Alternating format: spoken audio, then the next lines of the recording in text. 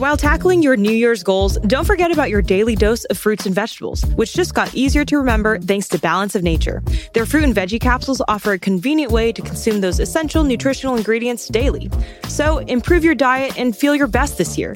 Go to balanceofnature.com and use promo code WIRE for 35% off, plus a free fiber and spice in your first order as a preferred customer. That's balanceofnature.com, promo code WIRE.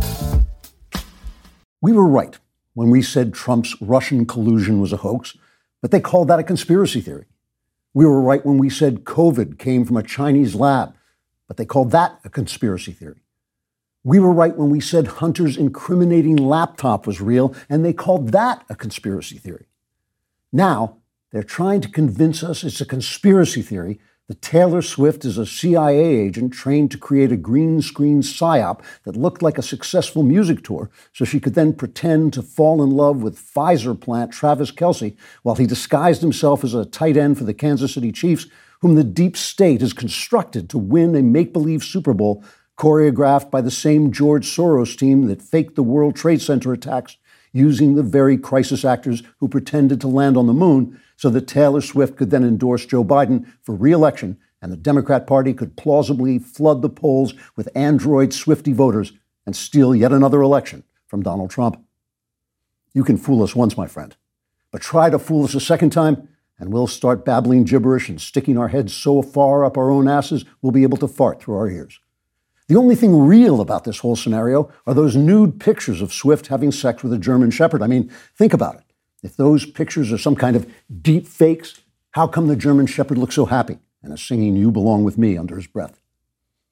Clearly, Biden has found the key to winning back the voters. Yes, he's in such a late stage of dementia, his eyeballs roll around because even he can't believe the unintelligible nonsense coming out of his mouth.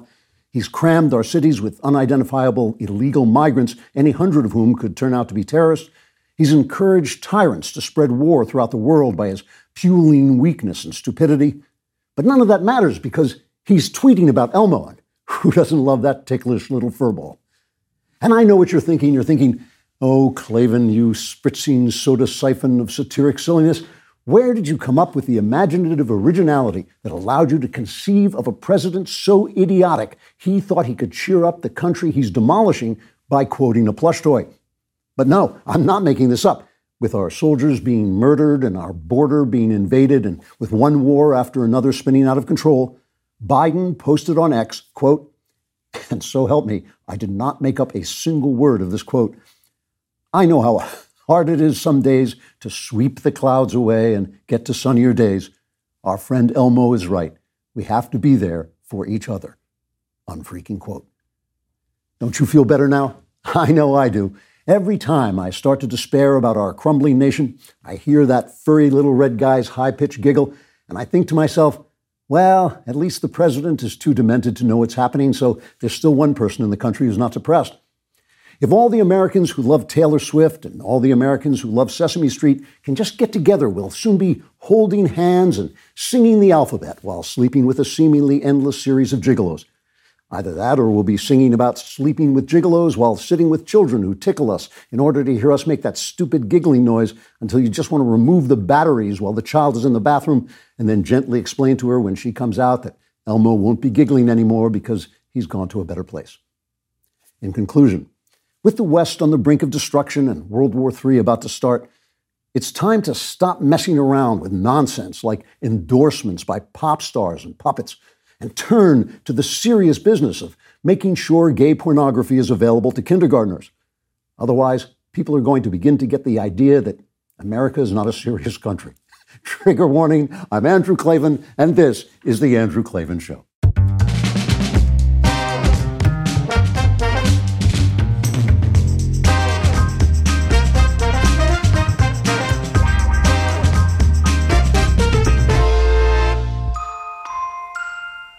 All right, well, here we are. You know how I always tell you I give you tomorrow's news today? So for years, I've been saying we're laughing our way through the fall of the Republic. Now everyone is laughing its way through the fall of the Republic because we've become utterly ridiculous. But that makes this an excellent time to subscribe to my personal Andrew Klavan YouTube channel. You will get all kinds of exclusive content. We'll wrap it in deep fakes of a nude Taylor Swift so Mark Zuckerberg won't think you're getting anything conservative. You get exclusive content, and we put up anything we do there, including the interviews, which are also available on audio. Last week's interview was with Andre Archie, the author of The Virtue of Colorblindness. And this week we're going to have Jeffrey Anderson, who was Trump's former director of the Bureau of Justice Statistics, on what the stats tell us about the state of the nation. But right now, let's get to today's episode.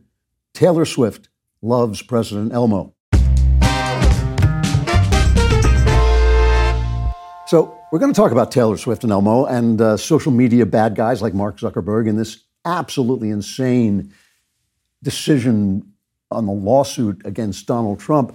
But first, I want to tell you something personal, which I don't usually do. But today I wanted to talk to you about something genuinely awful that happened to me this week. On Monday, I had a great day. Great day on Monday. I, sold a really one of my best, I think maybe my best short story to one of the few magazines that still buy short stories, the Best magazine. I was writing. I could just tell my writing was really working. I had some wonderful conversations with friends, and I was even happy for Ben that with his top rap song, I saw him put out this thing that he calling himself Dr. Dreidel, which I thought was one of the funniest things he'd ever said. And I like Ben. I like to see him have a good time because I know it doesn't come naturally to him. And so I was really feeling good and finished the day, went to go downstairs and slipped and fell down a flight of stairs. Now, when I say I fell down a flight of stairs, think of the movie scene where the guy dies by tumbling head over heels down a flight of stairs and he breaks his neck at the bottom. That was the kind of fall I took, all the way down a flight of stairs. Now, I've been an outdoorsman all my life, and I've fallen off everything. I've fallen off cliffs. I've fallen out of trees. I've fallen off rafts into white water. I've fallen, almost fell to my death off a frozen waterfall once, and I've fallen off water skis. I've fallen off everything. And there's always this moment when you're falling when you know that you have no control and whatever is going to happen is going to happen. It's a terrifying, absolutely helpless moment. It's the moment in the movies where the guy starts screaming because he's falling 60 stories. He goes, because he knows this is out of control. And I was trying, if you ever saw Angels with Dirty Faces, I was trying to grab hold of the banister like Cagney trying to grab hold of the radiator in Angel with Dirty Faces, and I just lost it, and I started tumbling head over heels. And I actually had that moment and had time to think, Jesus Christ, I'm going to break my neck and die. And I wasn't taking the Lord's name in vain. I was just letting him know I'd be home for dinner. I just wanted to set an extra place at the table. And hit the ground, and all I can tell you is when my work is going well and I actually feel that I'm doing what God sent me to do, that's when I get bedeviled. And so I don't know who shoved me down the stairs, because I wasn't drunk or anything like that. I was holding onto the banister. I was absolutely alert, but I just slipped, and angels must have attended me. Truly, God sent his angels to uplift me and make sure I didn't stub my toe on a stone, because I got up there, I was bleeding. I was kind of, you see a little, if you can see this, I have this all over my body. I've got bruises and cuts all over my body. And I was bleeding, I was dazed, but I was fine. I was fine. And the next day, I'm still in pain, but it's a lot better. And, but it did bring something home to me. It was a reminder. The reason I'm talking about it is not just to talk about it, it's because it actually brought something home to me, which is that stupid politicians you will have with you always, but the son of Klavan you will not have forever. And when I sit around and talk about the fact that something is ending now, which I think is true, what I mean is my generation, we are passing away, and hopefully I'll be here for a while. I love it here and I'm having a great time, but these things end, and this is the end of something. And it doesn't, if this next election is between Trump and Biden, that's an election between two things that are done. I know you don't like to think this, but it's done. That Biden and this woke stuff, it's just the flaming madness of the failure of 1960s leftism. It is the failure of the Great Society, the failure of the welfare state, the failure, my generation, we took all the money that our parents had made and we spent it on saving the world and making everybody equal, and no one's equal and the world's not saved and the money is gone. This thing has failed. It's done. This thing with the woke, and we're going to turn boys into girls, and we're going to hire on a quota to make sure none of the white folks get in. This is just the sign of the failure of that philosophy. It is over.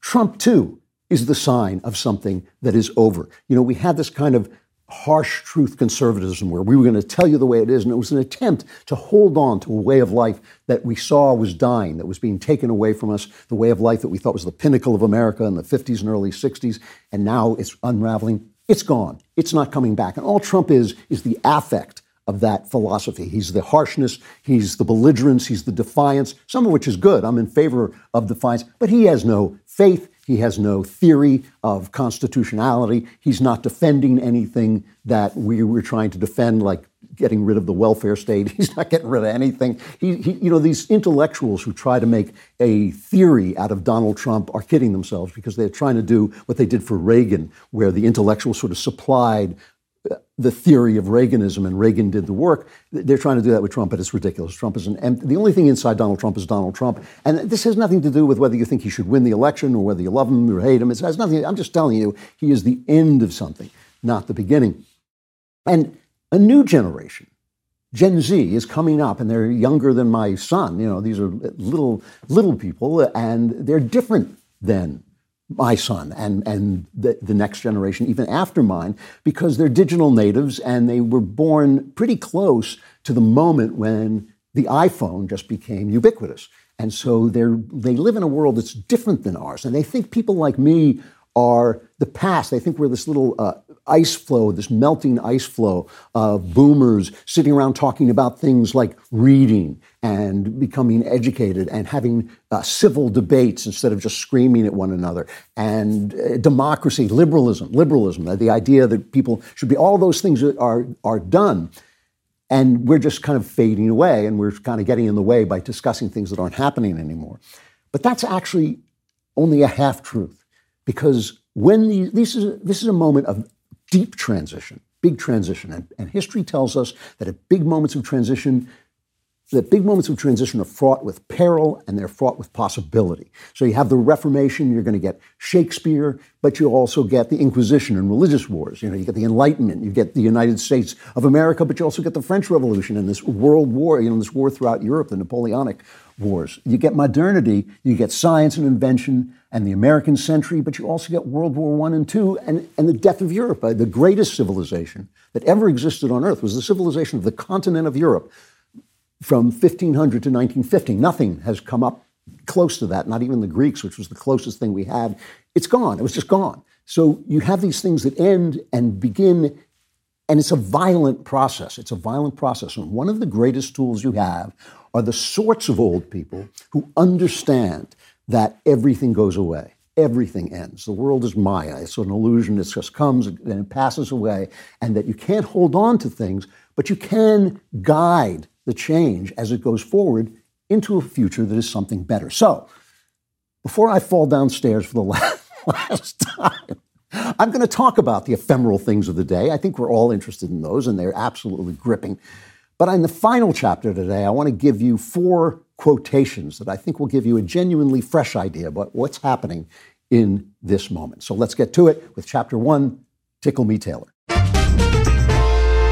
Beam's Dream Powder. I love this stuff. You know, the best sleep I get is the first sleep I got, and Beam's Dream Powder just sank me into sleep. No kidding. It contains a powerful, all-natural blend of ingredients, including magnesium L-theanine. That's what did the trick. I don't know, but that's what it's got. It's not just your run-of-the-mill sleep aid. It's a concoction carefully crafted to help you slip into the sweet embrace of rest without the grogginess that often accompanies other sleep remedies. And it does. Sleep is the foundation of our mental and physical health. You must have a consistent nighttime routine to function at your best. Today, my listeners get a special discount on Beam's Dream Powder, their best-selling hot cocoa for sleep with no added sugar, now available in delicious flavors like cinnamon, cocoa, chocolate, peanut butter, and mint chip. Better sleep has never tasted better. Just mix Beam Dream into hot water or milk, stir or froth, and enjoy before bedtime. If you find yourself battling the bedtime blues, give it a shot like I did. Your weary self will thank you like mine did. If you want to try Beam's best-selling Dream Powder, take advantage of their New Year's sale for 40% off for a limited time when you go to shopbeam.com/Klavan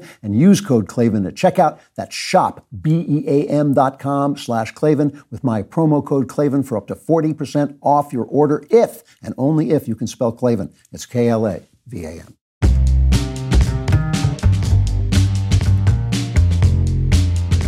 So I am a football fan. We're going to talk about Taylor and Travis Kelce. I do love the NFL. I love the games anyway. And I've been a wanderer all my life, so I don't really have a hometown. So when I pick a team, when I'm watching sports, I pick a team that interests me and usually has great players on it. And one of the things that always interests me is two players who are kind of different personalities, but who work really well together. So I love the '86 Mets with Keith Hernandez and Gary Carter. I love the '08 Lakers with Kobe and Shaq, the Patriots in football with Brady and Gronk, and now I follow the Kansas City Chiefs. I was joking with David Cohn, the sports guys, that I was enjoying watching the Chiefs and Bills fight for the right to get beaten by the Ravens.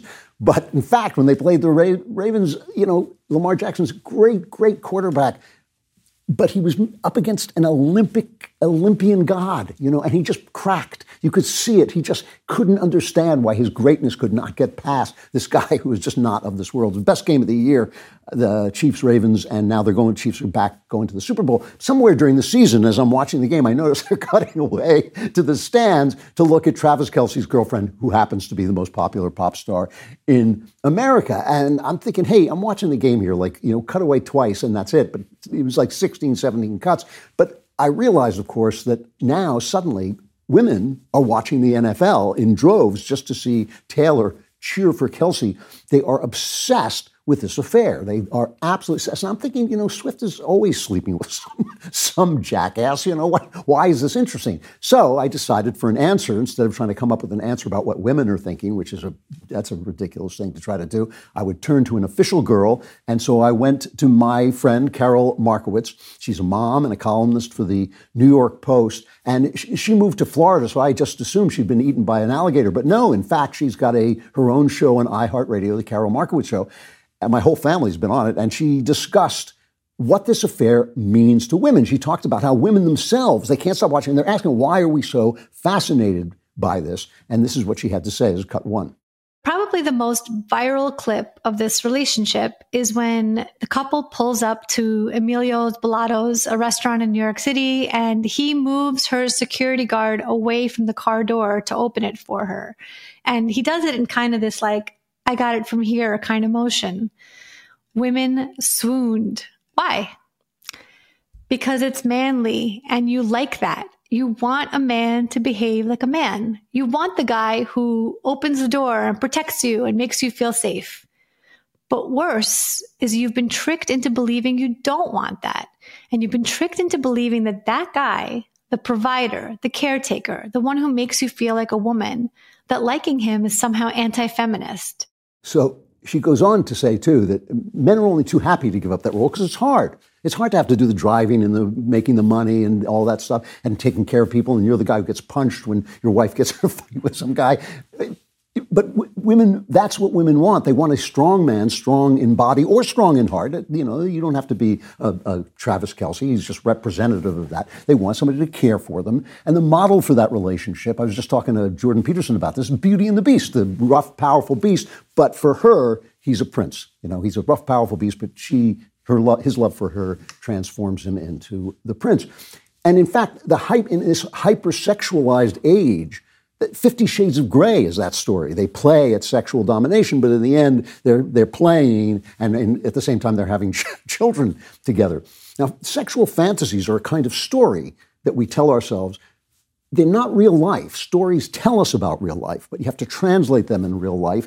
And in real life, what you're really looking for are the spiritual versions of these things. You don't need a man to beat you up to show he's strong. That's just a fantasy. The BDSM thing is a fantasy, but it's not actually what you're looking for because it hurts and it can be very unpleasant. So that fantasy can either be transformed into a reality that has no moral base, like Andrew Tate. Oh yeah, I sleep with women and then I use them to make money by exposing them sexually. Or it can be Travis Kelce putting a protective arm around Taylor Swift. It's beautiful because he is protective of her. He is the man in the relationship, but she's also a fully expressed human being. You can't say she's not. She has her career, but it's the most important thing about her career is that she's expressing herself through her songs. In other words, this moment, this relationship is part of a conservative cultural opportunity, not a political opportunity. I know Taylor Swift, a pop star, she doesn't know anything about politics, so she's going to support Biden. I get it. And he did an ad for Pfizer, and these are really important. But culturally, this is imagery that works for us. Now, the left is losing the culture war. It's retreating in the culture war. You can see it all over. Their movies bomb. Their movies are bad. No one cares what they think about transgenderism. No one's interested. Their companies die when they put transgender people on their soda cans and all this stuff. And we know they're evil. Everybody knows now they're evil and wrong. Even the Democrats, the mid-range Democrats know it. But we have to take advantage of that moment, right? I mean, it's one thing for Ben to be the top rapper in the country. It's hilarious, and it's a wonderful joke. I thought it was absolutely, when he said Dr. Dreidel and Jupac, I almost fell out of my chair. I thought that was so funny, and that's great, because if you're not having a good time, you're not appealing and you're not doing anything. But, you know, Taylor Swift has kissed a lot of froggy Andrew Tates, and now maybe we should be happy that she is providing us this imagery that we support and know is right. Instead, what do you have? You have Vivek Ramaswamy, who I told you is a very talented, eloquent opportunist, and he says it's a conspiracy. I wonder who's going to win the Super Bowl next month, and I wonder if there's a major presidential endorsement coming from an artificially, culturally propped up couple this fall. Just some wild speculation over here. Let's see how it ages over the next 8 months. What do you mean culturally propped up? Women love this person. They crowded those stadiums when she was doing her Eras tour. Now, take the win. Take the win. We're so angry all the time at every little passing illusion that goes by, that comes and goes. The left doesn't care about transgender people. They don't care about gay people. They don't care about black people. They care about the power, man. That's all they're after. And that's always going to be represented by different things. It's the power we're after.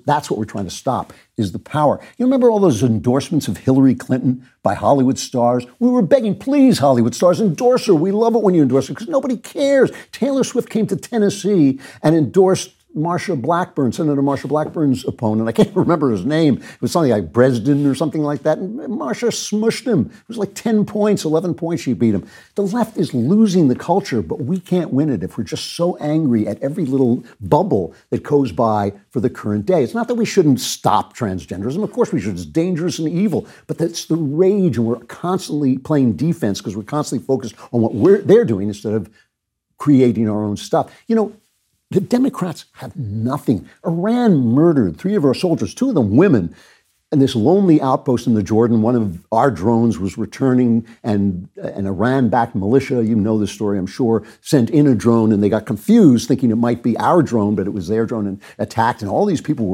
soldiers were hurt badly, and 3 were killed. But there's been 160 plus attacks on American shipping, on American outposts, on American places. And the Biden administration is so weak, and they're doing nothing. And they're doing nothing because of their theory of governance, because of Barack Obama's. Look, they removed the sanctions Trump had in place. The Iranians are now swimming in money. They're using that money to attack us because of Barack Obama's idiot, anti-Western, anti-colonial, anti-American theory that we should turn the running of the Middle East over to Iran and they'll destroy Israel for us, and we don't have to worry about that anymore. It's the same theory that has the left supporting the monsters of Hamas. It's nonsense. It's evil. It's wicked. It's anti-American. It's cutting the branch that we're sitting on off of the tree. So to be fair, the president did issue a statement. This is cut 3. Yesterday was yesterday, and tomorrow is not until tomorrow. Today is the only day that can be today. How do you think we should celebrate? Oh, Elmo knows. Let's do a today cheer. Ready? Follow along with Elmo. Here's to today. Hip, hip, hooray. Here's to today. Hip, hip, hooray. That's President Elmo, right? This is our president.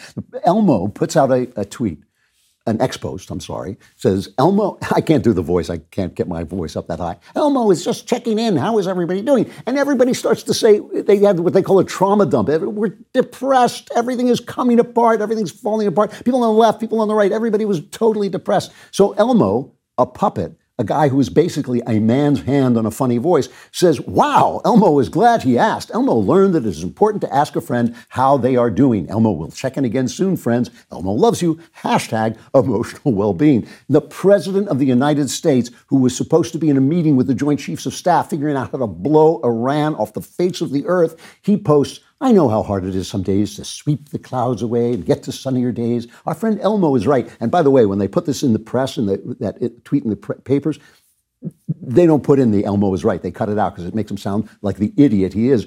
Even though it's hard, he says, you're never alone. It's true, you're never alone unless you happen to need a president to defend the country, then you're screwed. So here's the thing. The left has all this cultural power, all this cultural apparatus. Here is Stephen Colbert on the Taylor Swift conspiracy, and this was used to lead into a CNN report. So it's one venue using another venue so that they have this rolling effect of cultural power. Here's Colbert, cut 4. The Taylor Swift Super Bowl isn't making everyone happy because right-wing dinguses like Vivek Ramaswamy are claiming this whole thing is a conspiracy, suggesting that the Super Bowl will be rigged for the Chiefs to set the stage for Taylor Swift's Biden endorsement. What? That's whack, Jack. Come on. So, and then, of course, there's Colbert's attack on Biden for tweeting a puppet, a man's hand with a voice, a funny voice attached. That's what the president of the United States is doing. Oh, no, there's no jokes about that. There are no jokes about that. Look it up. You'll find the only person joking about it is the Daily Wire, is people like us, because they have all this apparatus, because they're in a culture fight. See, this is the thing. Someone is fighting the culture war and losing. The left.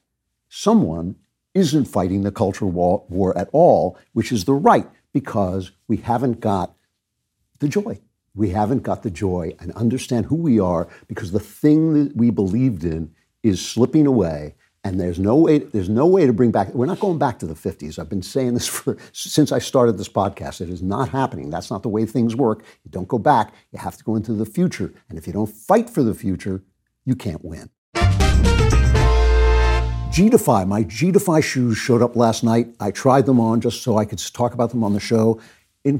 They look great, but good footwear is about more than fashion. What you wear on your feet matters to your health, comfort, and well-being, and these things are incredibly comfortable. Choosing footwear that provides support for your daily routine is important, and now incredibly easy thanks to G-Defy shoes. G-Defy shoes are anything but ordinary. While others have clung to shoes featuring a run-of-the-mill memory foam sole, G-Defy offers a patented sole construction meticulously designed to bring the pep back to your step. I didn't know that, but now I know. G-Defy shoes aim to foster healthy body movements, alleviate pain, and prevent further wear and tear.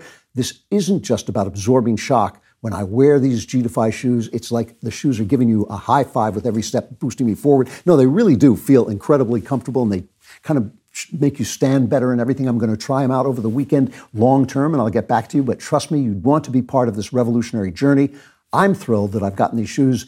Don't just take my word for it. Explore the multitude of reviews and testimonials from individuals who attest to the miraculous impact of G-Defy shoes on their lives, available on the G-Defy website and social platforms. Your feet deserve more than just another pair of shoes. Right now, use code CLAVEN for $30 off orders of $150 or more at gdefy.com. That's GDEFY.com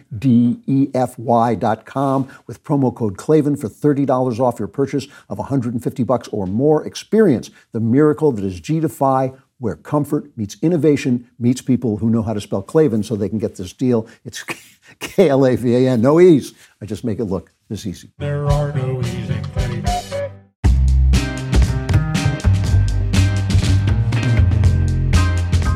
Chapter 2, the Z stands for SADS. So Elmo asks how everyone is, and everyone is sad because, of course, the country's not doing well. And you can hide, the media is trying to hide the fact that it is leftist policies that's causing it not to do well, but it's not doing well. And, of course, the kids, the young people, Gen Z, are sadder than anyone. A survey by Gallup and the Walton Family Foundation just came out on Monday. This is actually a long-running survey that they publish every now and again. It's come out on Monday.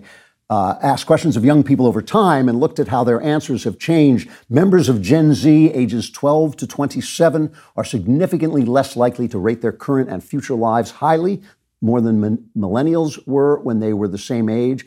Among those 18 to 26, just 15%, 15% said their mental health was excellent. That's a large decline from both 2013 and 2023, when it was just over half said so. So from 50%, 51% to 15%, the numbers actually turned around. So why? 2012. 2012 is the dividing point. I think the iPhone came out in maybe 2008, but 2012 is when more than half the people had iPhones. It just was, that's the cutoff day when thing changed. And we've talked before about the psychologist Jean Twenge, I think it's pronounced. I've sometimes said Twenge, but she wrote a book called iGen, basically saying that this is when kids started spending their time online instead of with living human beings. They were with living human beings, but the living human beings were online. And here's what she says the results are, cut 5. Are teens who spend a lot of time online thriving, or are they struggling? Well, they're more likely to not sleep enough. They are 71% more likely to have at least one risk factor for suicide, such as feeling sad or hopeless for 2 weeks, thinking about suicide, or having attempted suicide in the past. And they are twice as likely to be unhappy. There's a photographer who takes pictures of people on the street who are looking at their phones. In short, they do not look happy. They do not look happy. So every year in a meaningless ritual, Congress calls the leaders of social media up, the Mark Zuckerbergs of the world, but from all of the places, and just rips into them. And the Democrats rip into them, and the Republicans rip into them. Everybody has a great time ripping into them, showing off. And I guess they can then go on their shows and do the bites, the clips that they put out to promote how tough they were on Mark Zuckerberg. And every year they do absolutely nothing. And the Zuckerberg people, the social media people, they know that these guys wouldn't know an algorithm if it came up and bit them on their backsides, right? They have no idea what they're talking about. So they know they're not going to do anything. Also, they want the money, and they're just doing it for show. And in this one in particular, the audience was filled with parents whose children had died or at least been badly damaged by their social media use. And now, of course, teenagers are at an emotionally vulnerable place. And I'm not saying that media has to be a nursery place, but the Wall Street Journal has done excellent work showing the way these places work. And TikTok is especially bad because the Chinese are using it to destroy us. But, they do things like they allow sexual predators to link up with one another and get these networks where they're passing information back and forth. They take children and how if you just leave your TikTok playing, it will take you from one clip to another. You have to direct it, but still it will guide you. Well, you like this, maybe you'll like this. All social media does this. And basically it takes them down a path specifically designed to become sexualized. And the sex, of course, is not clean. Let's get married and have sex. That's not what they're selling at all. There are these warnings. They took this down, but there used to be a warning that would say something like, "Oh, if you press this button, this could lead you to pedophile material. Do you want to go on?" It's like that. So they're not out there helping people. And Mark Zuckerberg, there's something wrong with the guy. I wish I had a supercut. I wish I had the power to make a supercut of Mark Zuckerberg apologizing. Because no matter what they accuse him of, he's like, I take responsibility. We could do better. And then he doesn't do anything. It doesn't change anything. And now he actually went up in front of the Senate committee and told them that there is no scientific proof that this stuff is damaging, that social media is damaging to young people. Here he is defending himself, cut 6. Overall, teens tell us that this is a positive part of their lives. But some face challenges online. So we work hard to provide parents and teens support and controls to reduce potential harms. We've invested more than $20 billion in this since 2016, including around $5 billion in the last year alone. The difficult reality is that no matter how much we invest or how effective our tools are, there's always more to learn and more improvements to make. So, and let's just play Josh Hawley. Josh Hawley, God love him, he tore Zuckerberg a new one. But still, it's all for show. Here's clip 7. Your own study says that you make life worse for 1 in 3 teenage girls. You increase anxiety and depression. That's what it says. And you're here testifying to us in public that there's no link. You've been doing this for years. For years, you've been coming in public and testifying under oath that there's absolutely no link. Your product is wonderful. The science is nascent, full speed ahead, while internally, you know full well your product is a disaster for teenagers. So they end up by saying, what we have to do is we have to let people sue you so that you'll have to protect yourself to stop lawsuits. How about passing a law? Do these guys know that they're allowed to do that? Do they know they're allowed to pass laws? If they have such a bipartisan agreement, why not pass a law that says when you sell an app, the kids' parents have to be notified? That teenagers, little people, can't buy apps without some kind of check on their actions. But here's the thing, okay? So this stuff is making people sad, but women are more sad. Women are more depressed. They're more depressed and they're more left-wing. And this is a big deal. Normally, time cohorts, people who are the same age, are kind of the same. Like you have a liberal generation and you have a conservative generation, usually. And there's always a difference between men and women, but it's not always that big. But now there is a worldwide, there is a political gender gap. Here's a little bit from Forbes. In countries on every continent, an ideological gap has opened up between young men and women. In the U.S., Gallup data shows that after decades where the sexes were each spread roughly equally across liberal and conservative worldviews, women aged 18 to 30 are now 30 percentage points more liberal than their male contemporaries. The gap took just 6 years to open up. So why? Well, you know what you're going to hear from the media, right? Because the media is corrupt and stupid, right? And so here's what they say. Most experts who are also corrupt and stupid agree that the rapid swing to the left among young women is tied to a series of major political events that had an especially strong impact on members of their gender, including the election of Donald Trump, the Me Too movement, and the Supreme Court decision overturning Roe v. Wade. Each of these events, experts argue, made political debates over gender issues much more personal and motivating for women. But the thing is, they're saying that women support abortion rights, they hate Donald Trump, and they're furious about the Me Too movement. But the question is, are they right? That's the question. In other words, sometimes people are doing and supporting the very things that make them depressed. So no one mentions the fact, for instance, these experts don't mention the fact that women are being told they don't exist. They can't have sports without a man beating them. They can't change clothes in a locker room without a man pretending to be a woman watching them and having experts tell them that they're evil if they object. Men have been told not to take care of them, and women have been told, as Carol Markowitz was saying, women have been told not to want men to take care of them. Maybe that's why they're depressed. This is the moment for conservatives to reach out to women, not with trad wife, cosplay, but with real feminine values that real women recognize. And Instead, we have this strutting Andrew. I'm only using Andrew Tate as a place marker because I know he's kind of going out of style. But still, the very fact that we could fall for this pimp really drives me nuts. The thing is, if we are not offering them the image that Travis Kelce presents, we're not offering them anything. And instead, they're looking at Donald Trump, and there's a good reason why Donald Trump frightens them, but it's not what the left thinks it is. So let's take a look at that. One of our sponsors today is Donors Trust, the principled, tax-friendly way to simplify your charitable giving. If you want to leverage private dollars to help those who have fallen on hard times, or maybe you donate to your place of worship or charities hit hard by rising costs, you can create a giving account that will enable you to give to your church and help you give to charities defending American prosperity and civil liberties like free speech.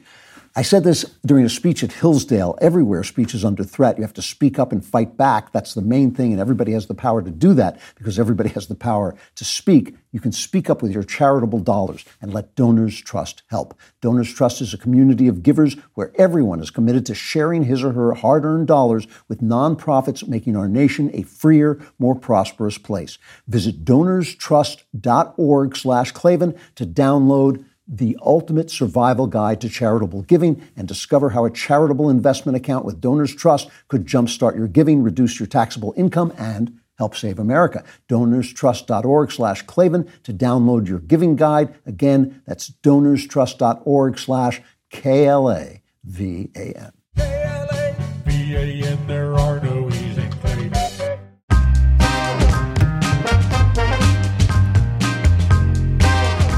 Chapter 3, Me Too Baloney. So let's look at the Me Too movement just for an example of this. One thing is absolutely certain. Me Too was an attempt to get Donald Trump. The whole Me Too movement was really started by just the urge to bring down Donald Trump.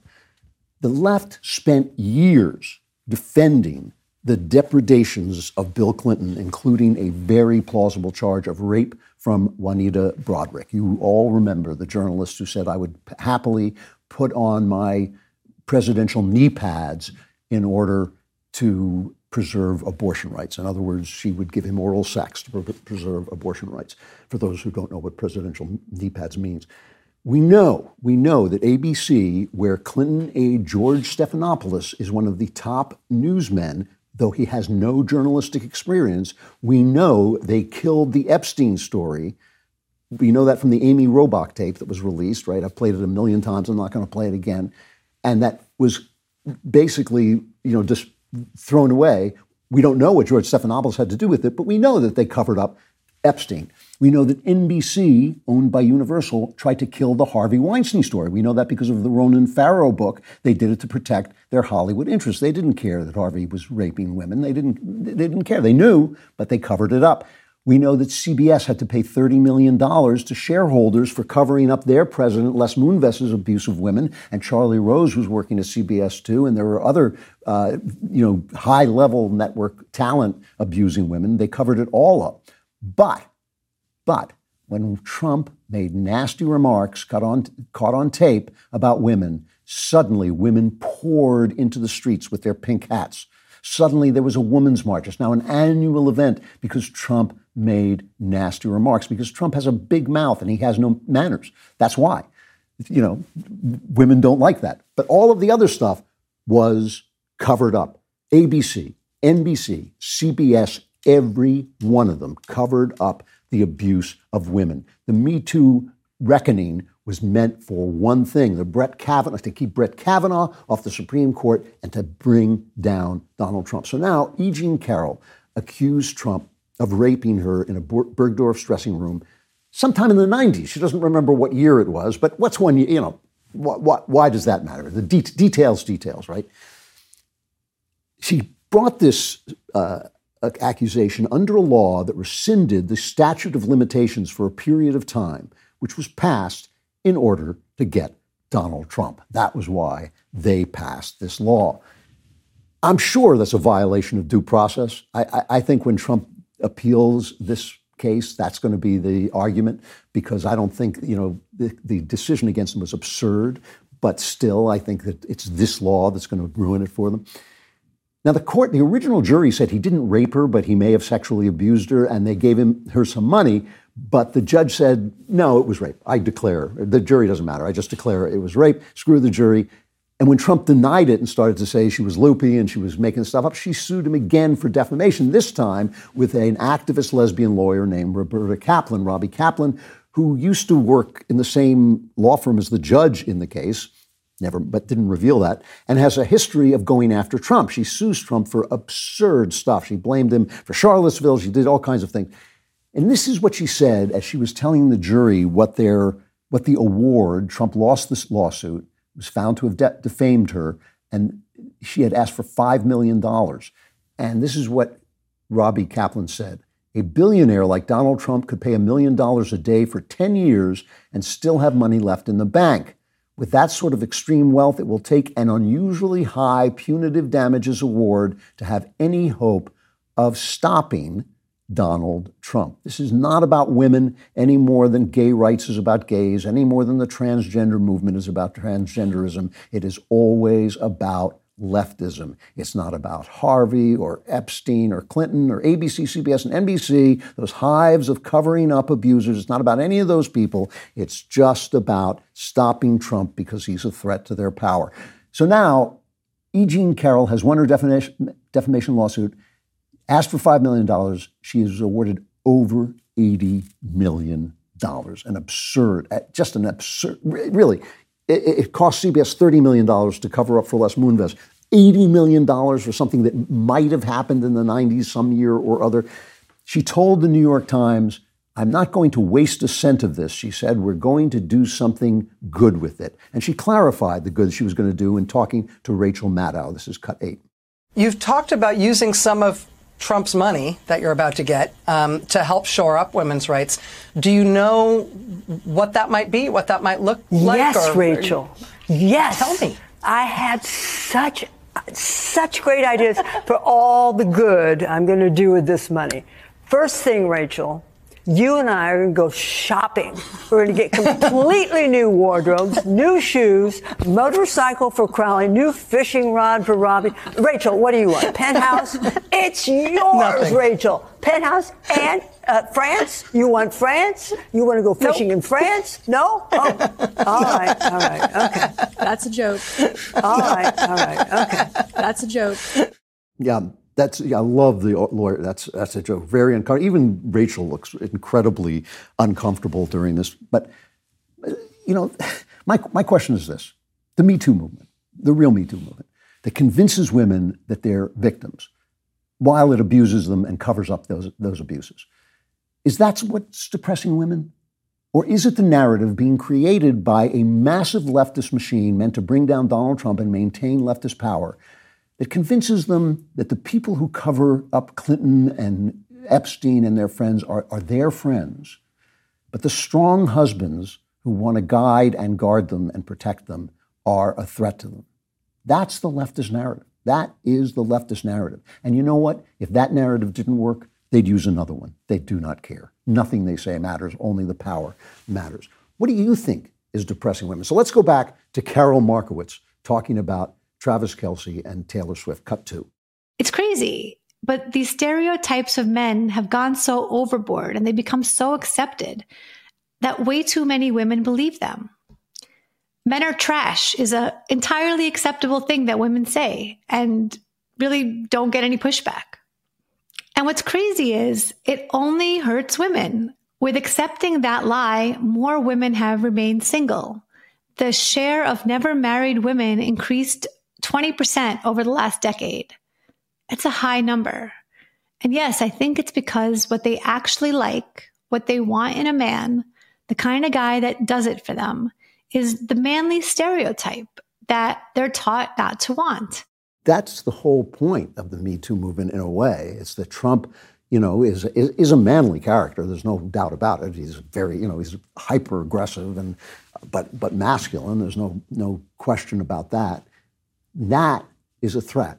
That guy is not going to take care of you. That guy is going to cheat on you. And obviously Trump is no good example of manhood. I'm not holding up his example of manhood, but he is at least a man. Women have been convinced that they have to fight for abortion so that they can sleep around without consequences, and against Me Too because men are trash. As Carol says, men are trash. It's fine that you can say that. Men are trash. And that's because the left owns the culture. And you see, this is the thing about the culture. Winning the culture and winning at politics are two different things, but they flow together. It's not the same thing. Yes, it is an urgent political necessity to stop doctors from cutting the body parts off children to fulfill a sexual fantasy of the left. Yes, that is an urgent political goal. But it's not an urgent political goal to hate people and scream at people and tell them that they're sick and stink. And to tell them that it's a conspiracy theory if Taylor Swift, a pop star, wants to vote for Joe Biden. God bless her. Let her vote for anybody she wants and sing her songs and have her successes. But the imagery, the things that go into people's hearts and heads, that's what the left has been working on for 60 years. For 60 years, they've seized the mechanism for that. So when you are attacking lady ballers, when you're attacking Ben for doing a rap song, when you're attacking people for trying to bring creative joy and visual truth into the world, you're actually shooting yourself in the foot. I always say the future is male, and I say the future is male because men will invent it. That's just going to be what happens. But the health of the future, the spiritual health of the future is women. And they're the living factories of humankind, and not just physically, but spiritually too. And that's how I want to sum this up, by visiting 4 quotations of people who existed on the hinge of history, that moment when something ends and something new has to begin. You know, a lot of guys don't get help for their problems because guys are idiots and they like to keep things to themselves. But Hims is changing men's healthcare by providing access to affordable and discreet sexual health treatments, all from the comfort of your home. Hims provides access to clinically proven generic alternatives that are up to 95% cheaper, with options as low as $2 per dose. The process is simple, 100% online, meaning you don't have to endure any uncomfortable doctor's visits. Simply go to hims.com/Klavan and answer a series of questions on their site.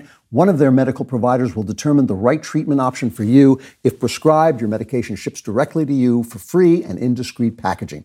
Hims doesn't require insurance. You'll pay one low price for your treatments, online visits, ongoing shipments, and provider messaging. Hims has hundreds of thousands of trusted subscribers. So if ED is getting you down, it's time to change that. Start your free online visit today at hims.com/Klavan. That's HIMS.com/Klavan for your personalized ED treatment options. Again, that's hims.com/KLAVAN. You got to know how to spell it.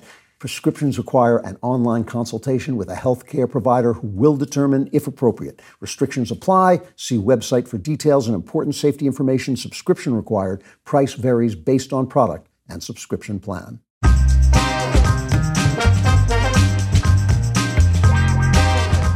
Final chapter for quotations.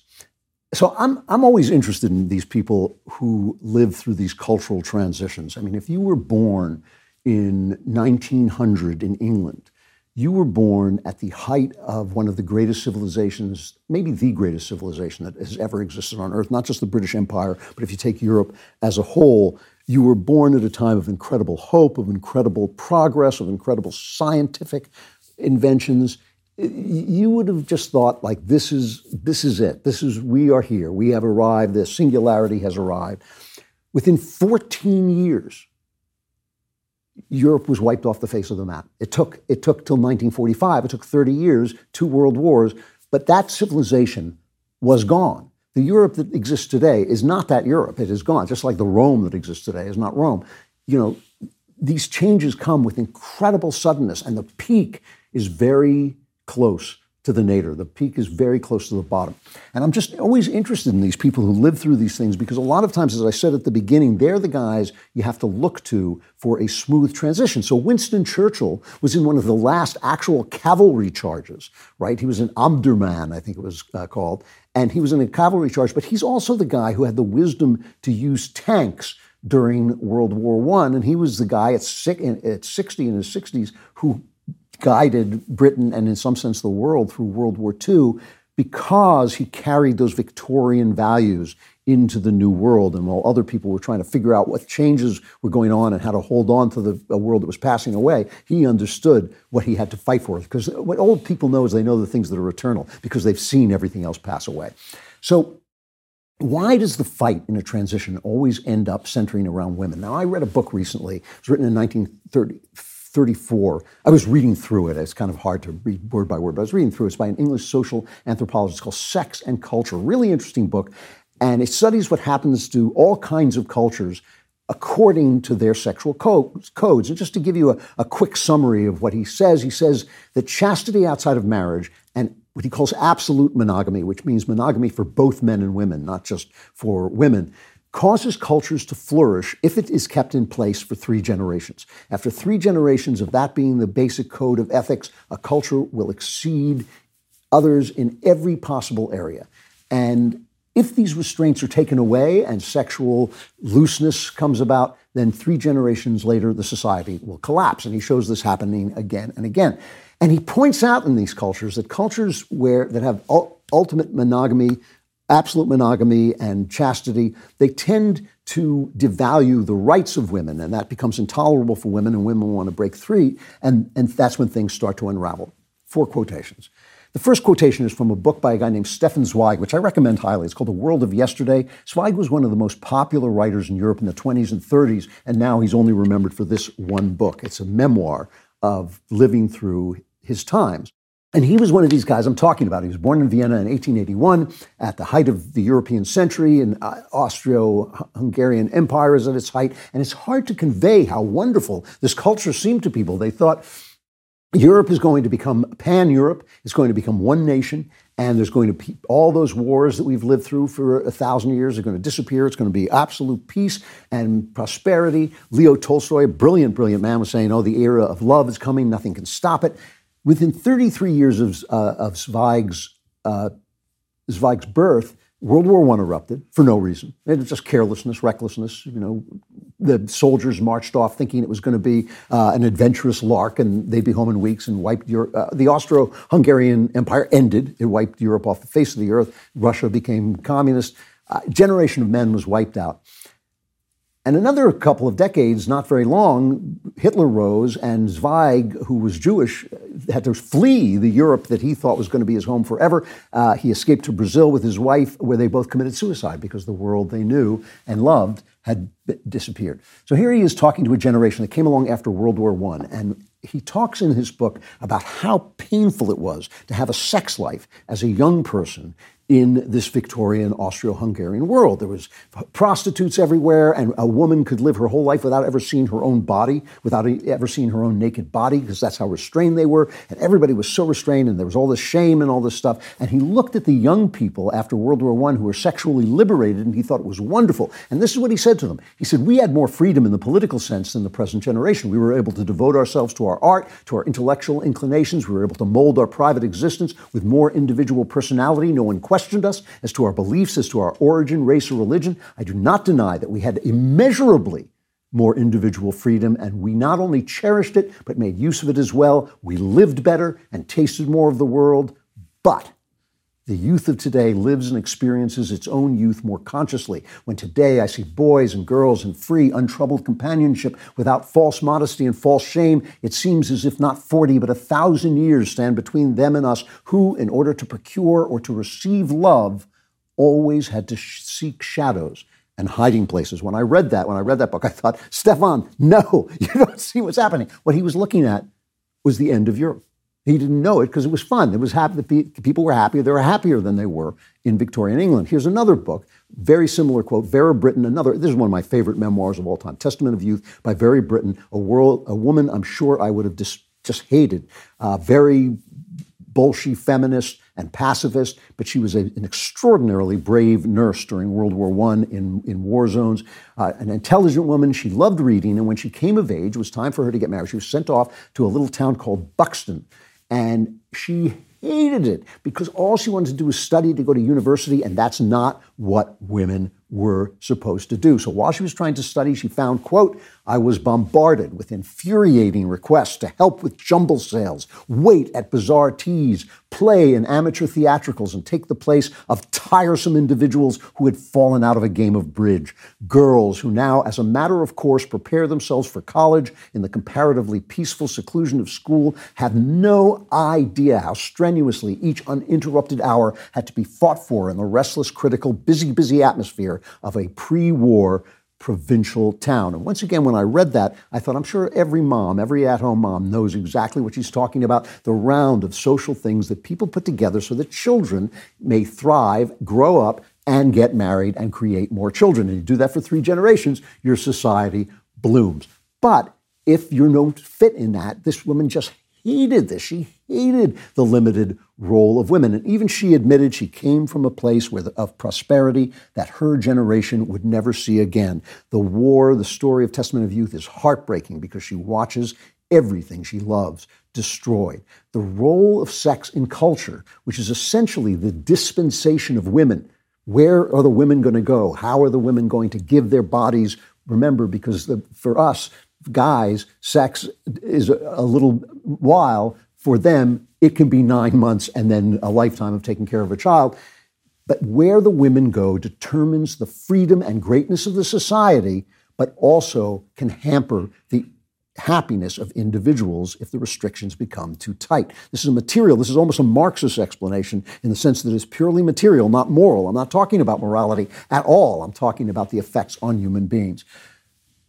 The great plans for the betterment of society that people make are really not to the point. These guys who have the new plan, the great resets and the new ideas of the great society, everything's going to be great, never works. Leo Tolstoy, greatest novelist ever, War and Peace, Anna Karenina, he had a religious conversion to it was Christianity, but it was an anarchic, non-miraculous, kind of pacifist version of the religion that I don't agree with. But he was a very wise, intelligent man, and he wrote some really beautiful things. And this was his advice to people toward the end of his life. Cease participating in the various organizations whose aim is supposedly to further the welfare of the masses, and seek only that one thing that is always necessary and within the reach of us all, and which gives the greatest well-being to ourselves and is the most likely thing to enhance the welfare of our neighbors. Seek this one thing within yourselves, an increase of love, through eradicating all the mistakes, sins, and passions which hinder its manifestation, and you will further the well-being of the people in the most effective way. He's telling you to seek not my Christian self, but your Christian self, the image of God, not in me. Seek it in you. Not in the people you disagree with, seek it in you. He's telling you that these great plans mean nothing, but your life means everything. History is going to unfold now at a quicker pace. The world is seriously changing, and it could be violent. There could be violence before this old world passes away and gives way to a new world. But over time, what is going to change everything is the people you make yourself into and the choices those people make. You know, Stephen Zweig said this. He said, if morality gives man freedom, then the state confines him. If the state permits him freedom, morality attempts to enslave him. You have to choose. Everything you do is going to have a price. The choices made in the hearts of individuals will determine what the clowns in Davos and the clowns in D.C. and all the people with big plans do. Here's one final quote, the fourth quote from C.S. Lewis. When Jesus died in the wounded world, he died not for men, but for each man. If each man had been the only man made, he would have done no less. If you can understand that, you can put your anger away. If you can understand that it's not about the guy next to you, it's not about the people in Davos, it's not about the people in D.C., it is about you. The choices made in the hearts of individuals will guide them to the choices that should be made, which will drag the leaders of the country to the world you want. The old world is not coming back. The new world won't be made in Davos or D.C. It will be made in the hearts of women and in the hearts of men who love them. It's Groundhog Day, and the groundhog might be surprised by his shadow, but you don't have to be surprised by yours. It's Groundhog Day, and I don't have to repeat that. Control your shadow this Groundhog Day with Jeremy's Razors. This Groundhog Day, Jeremy's Razors is offering 15% off the Founders Kit, which can be your choice between the Precision 5 or Smooth 6 razors. The Founders Kit is a one-stop shop for your shaving needs, razors, shave cream, and post-shave balm, and a nice travel bag. Make sure you go to jeremysrazors.com to get your Founders Kit for 15% off today. In a day and age where we can trust a groundhog more than scientists to predict the climate, it's nice you can trust Jeremy's Razors to deliver a great shave every time. It's Groundhog Day, and I won't do that again. All right, Klavan clapbacks. Woo! Here's till today. Hip, hip, hooray! Yeah! It's your president, ladies and gentlemen. Klavan clapbacks. Comment, disagree, or get it right. Klavan clapbacks, both spelled with a K, K-L-A-V-A-N, and clapbacks, K-L-A-P, backs at dailywire.com. Klavan clapbacks at dailywire.com. From Andrew. For the same reason I can't watch Dave Rubin anymore, I had to fast forward through your segment with your son Spencer. If he was simply gay, I could watch, but he's a gay man married to another man. He is living in direct opposition to the Word of God. I love your podcast and will continue to listen. I know you will roll your eyes at this, but I wish you would not. To have Spencer on your show pretending to be a Christian is just too much for me to watch. All right, first, let me correct two things that are simply false. One is I won't roll my eyes. I understand this is a complicated issue and an emotional issue and a serious issue, and I don't roll my eyes at all. Don't think that I'm thinking, you're so unsophisticated. That's not what I think at all. The second thing is to say that Spencer is pretending to be a Christian is simply unscriptural and wrong. He believes in Christ. He's faithful to Christ. He believes in the incarnation, the resurrection. He prays to God. You may think he's a Christian in a state of sin. Introduce me to a Christian not in a state of sin, and I'll be happy to make the comparison. So here's the thing about this. Let's not argue the issue. Let's just assume you're right. Let's just take it from your point of view. I talked to Carl Truman once on the show, very brilliant guy, Christian guy, who talks a lot about this and about the way that the left has twisted sexual morality. And I said to him, I lived through a period. Now, I'm an artist, so I've had a lot of gay friends and a lot of gay coworkers and a lot of people who have been true, deep friends of mine. And of course, Spencer, although my attitudes were set long before he came out as gay. But I said to Carl Truman, I lived through a time when you could be arrested for being gay. And this is better. This is a better time I think for everybody, in the sense that I don't think people should be arrested for being gay. And I would much rather my son has somebody in his life that he loves than has to go out or goes out and meets people, strangers, and does things that he shouldn't do that are degrading to him and disease-ridden and just bad in every sense of the word. This is a better world. How do you reconcile the fact that this is better, that this part of the world, not all of the world, but this part of the world is better for people, with what you're saying? And Truman said, these things have to be worked out as you have worked them out in between individuals. So my question for you is, without arguing your point, just agreeing with you, what would you do you think? Carp constantly at your son? If I felt what you felt, just assuming this, which I don't, I disagree with you, but that's all right. Let's just assume I do. Should I carpet him constantly? Should I reject him? Should I take away his father? Should I make his life a misery every time he sees me? Is that really what I should do? If he were a mathematician, would you not listen to his ideas on math? Would you not listen? He's one of the best biblical exegetes I've ever met. Do you not want to think, well, maybe I might hear something from him? How is your life being affected in this regard that you actually can't watch this? I'm not telling you to watch it. I'm not telling you to do anything. I'm just asking the question. I truly believe that the work that has changed me through my faith in Christ has been done by God. It's been done by God. And I have slowly changed, and I have done things found things in my life that didn't bother me, that started to bother me. I stopped doing them so I could go back to God and say, well, you seem to tell me not to do that. So I stopped. Spencer's an honorable man. Spencer prays to God. I don't know what God's going to tell him because it's not my problem. It's not something. I have talked to God about 1 million sins. The subject of sexuality has never come up for obvious reasons. So, what is it you think is the right thing to do? That would cause more good, more love in the world and in yourself and in your own heart. That's my question. My question is not whether you're right or wrong. That's another debate, and we'll have that sometime. I'm not afraid to talk about that, but that's not what we're talking about. My question is, what do you want to see? What did you come here to see? Me battering, banging on somebody's head because he lives in a different way? That's what I don't understand. All right. If you are not a member, you are about to be plunged into a kind of darkness that's indescribable. It goes beyond language because that's how dark it is. You can't even see the language with which to describe it. That's why you should become a member today. Go to dailywire.com/subscribe. Use code Klavan at checkout for 2 months free on all annual plans. Remember, I could fall down the stairs again anytime. So go to dailywire.com/subscribe and use code Klavan at checkout. The rest of you, come to Member Block.